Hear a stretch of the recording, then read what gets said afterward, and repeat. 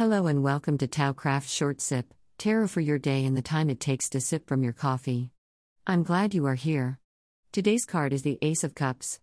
Cups are associated with emotion, inner circle relationships, romance, and the classic element of water. The Ace is the essence of the deck. Today, the Ace of Cups has a feeling of abundance overflowing like a cornucopia. The universe provides. It may be in unexpected or underappreciated ways, but if we are alive, it has provided that much, and that is extraordinary. The water part is catching my attention too. It reminds me of the famous interview where Bruce Lee says to quote, "Be water, my friend," end quote. Water takes on the shape of whatever hold it. If there is no room for the water, it spills over and goes somewhere else. Today's card is simple and to the point. If you want good things to come into your life, then they have to have somewhere to land. If you want good things to flow into your life, they have to have some place to flow into.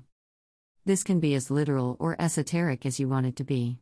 For example, it is standard issue boilerplate advice for those who are looking for a long-term romantic partner, their soulmate if you will, to make literal space for that person. Clearing out a drawer, getting an extra toothbrush to have on hand, getting a pair of matching coffee mugs, having figurines around in pairs, all of those physical things can send an energy signal that you are living your life, but have made space in that life for a special someone.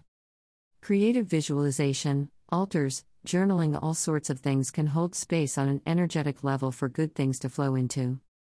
No wonder spring cleaning and decluttering is believed to remove negative energy and attract more positive energies.